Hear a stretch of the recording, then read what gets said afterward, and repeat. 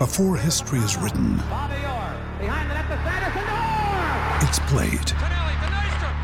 Before it's frozen in time, it's fought one shift at a time. Before it's etched in silver, it's carved in ice. What happens next will last forever. The Stanley Cup Final on ABC and ESPN Plus begins Saturday. We took it all. We brought them to our land.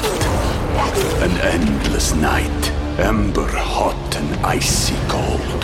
The rage of the earth. We made this curse. Carved it in the blood on our backs. We did not see. We could not, but she did. And in the end... What will I become? Senua's Saga. Hellblade 2. Play it now with Game Pass.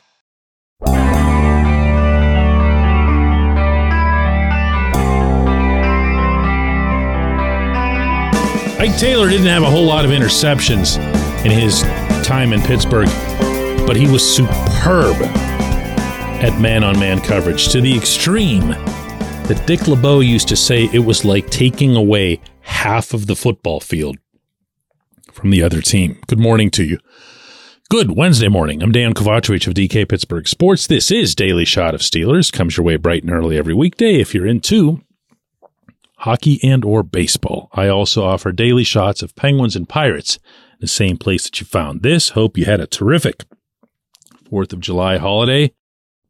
We are now 3 weeks out. 3 weeks and change from the opening of training camp in Latrobe.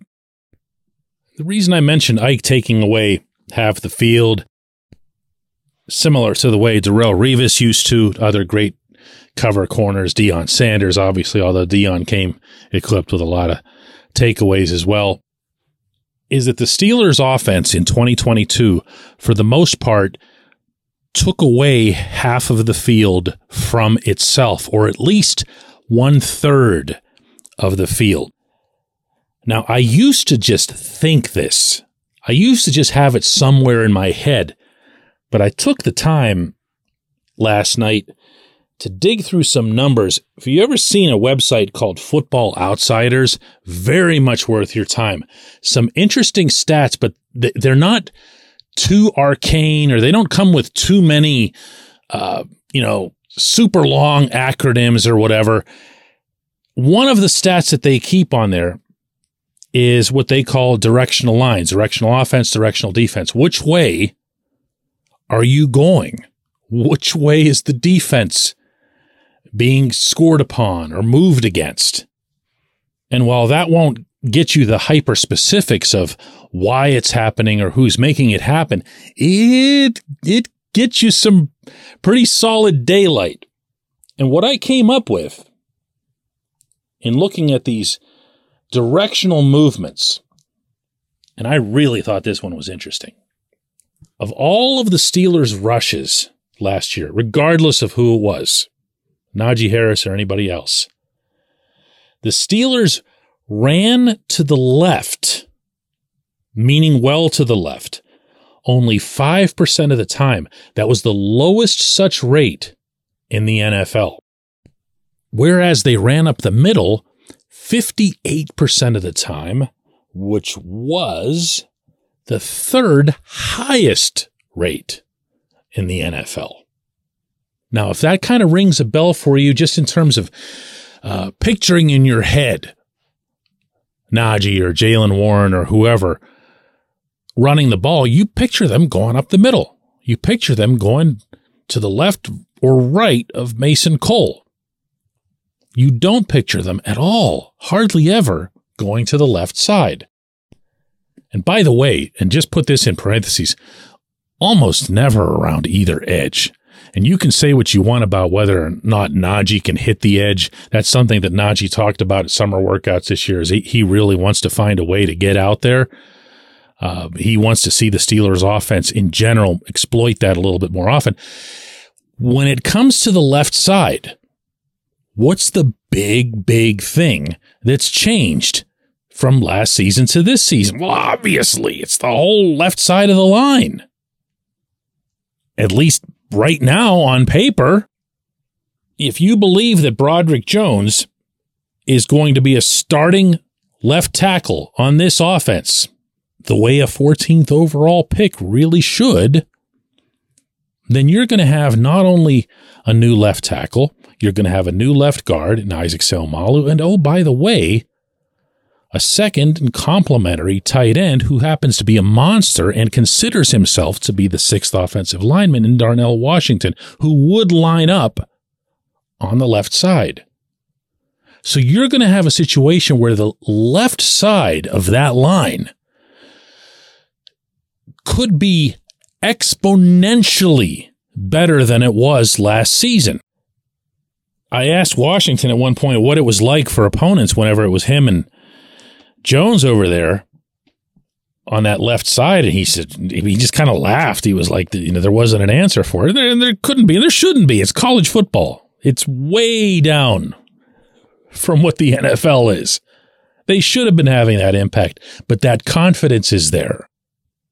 That experience, that camaraderie is there. And when you couple that with everything that Seumalo brings, not least of which is his leadership and his accountability that he administers the way he did in Philadelphia, you've got something over there.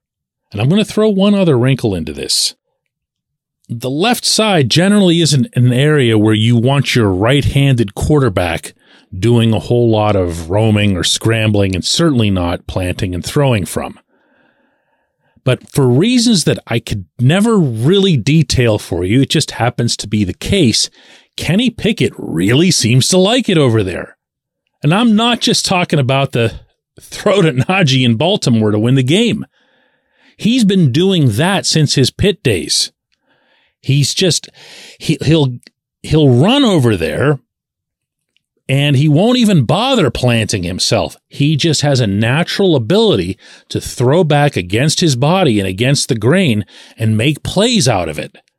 So if Kenny is comfortable moving to that left side and he's able to get the protection that he needs on that left side of the line, and his receivers begin developing more of a rapport with him and when to come back and when to help bail him out, you could have the Steelers offense presenting the opponent with something that they're not used to seeing, even if they prepare for it on film through the week. I just think this is a fun little thing to kind of file away for all of us. And the next time you see the Steelers, whether it's against the 49ers or deeper into the season, have a game where they do well on the left side offensively, whether it's running or passing. Just remember this episode, all right? When we come back, J1Q.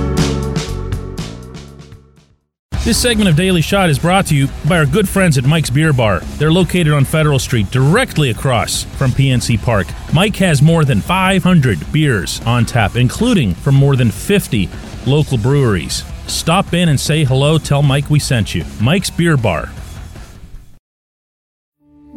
We took it all. We brought them to our land. An endless night, ember hot and icy cold. The rage of the earth. We made this curse. Carved it in the blood on our backs. We did not see. We could not, but she did. And in the end... What will I become? Senua's Saga. Hellblade 2. Play it now with Game Pass.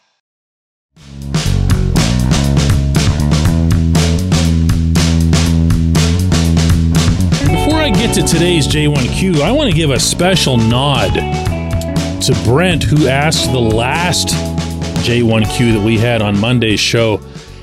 He got probably as many kudos as I think we've ever had for a question. And it came on the YouTube commenting section. It came on our website, DK Pittsburgh Sports, and wherever people listen. I was like, that question was tremendous. It really was. If you weren't here for that one, what Brent asked was if the Steelers had deliberately mapped out dropping from 80 overall to 93 overall in the draft because there were no fewer than 4 off-ball inside linebackers potentially available in that slot.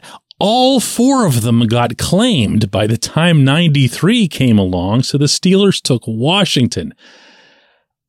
Go back and listen to, I don't want to repeat my answer here or whatever, but I do want to give a shout to Brent for the quality of the question. There is a reason that these daily shots are structured so that you have a voice. This is why. I'm never going to be anybody's know-it-all here. I want you to be able to speak up and pipe up, which is what Brent did. Anyway, so today's J1Q comes all the way from the other side of the planet. It's Breege in India who asks, DK, are we all ignoring a weakness at the cornerback position? There are 2 rookies. There's one who's at the back end of his career, mostly new faces. Breege, it's a fair question. It's also the first one I've ever gotten from India, so thanks for that. And my answer to you is yes. I believe we are underestimating it. I believe we are underplaying it, and I am not exempting myself from that. There is a natural and understandable excitement level that accompanies drafting somebody as high as you did Joey Porter Jr., and maybe even more in a different kind of way when you get someone in the 7th round like Corey Trice Jr. and you go, wow, this is incredible. What a find. To the point that some are even building him up, I don't believe authentically, as having had a better set of summer workouts, meaning better than Porter's. We'll see how that goes when things get serious in Latrobe. But there's still 2 rookies going into the National Football League. And as I noted in passing in that opening segment, college football isn't this. It's a massive step up. And no matter what anyone thinks of their abilities physically, especially at the corner position, this is all cerebral, man. All of it is. They're going to be playing games with your head. They're going to be picking on you. And yes, I mean that in the way that you hear from the TV announcers. Oh, they're picking on the kid now. He just got into the game. They're picking on the kid. That's what they're going to do. They're going to try to suck all that confidence out of you, maybe within the first 3-4 snaps that you're out there. You mentioned guys like Ike and Darrell the way I did in the opening segment. Part of what made Ike and Darrell as formidable as they were was that they were so scary to the other team that the other team just wouldn't throw their way. And then it's really, really easy to, succeed in coverage when they never throw your way. I'm with you in the sense that I don't want to see more than 1 rookie start, and I want to see the 1 rookie who does start genuinely earn it. And I believe that'll be Porter. But from there, I want to see Levi Wallace play a better brand of football than he did last season. I didn't think he was bad. He had a couple of rough patches, but that's a position that's just so merciless when it comes to being exposed. You're going to remember the stuff that he did wrong. I don't think he was bad for the Steelers at all. But if those are your 2 starting corners, that means you're kind of committing to Patrick Peterson being on the inside. And I don't know that they're going to be committing to that either. I believe that Peterson is there to be moved outside in the event that other things don't work out.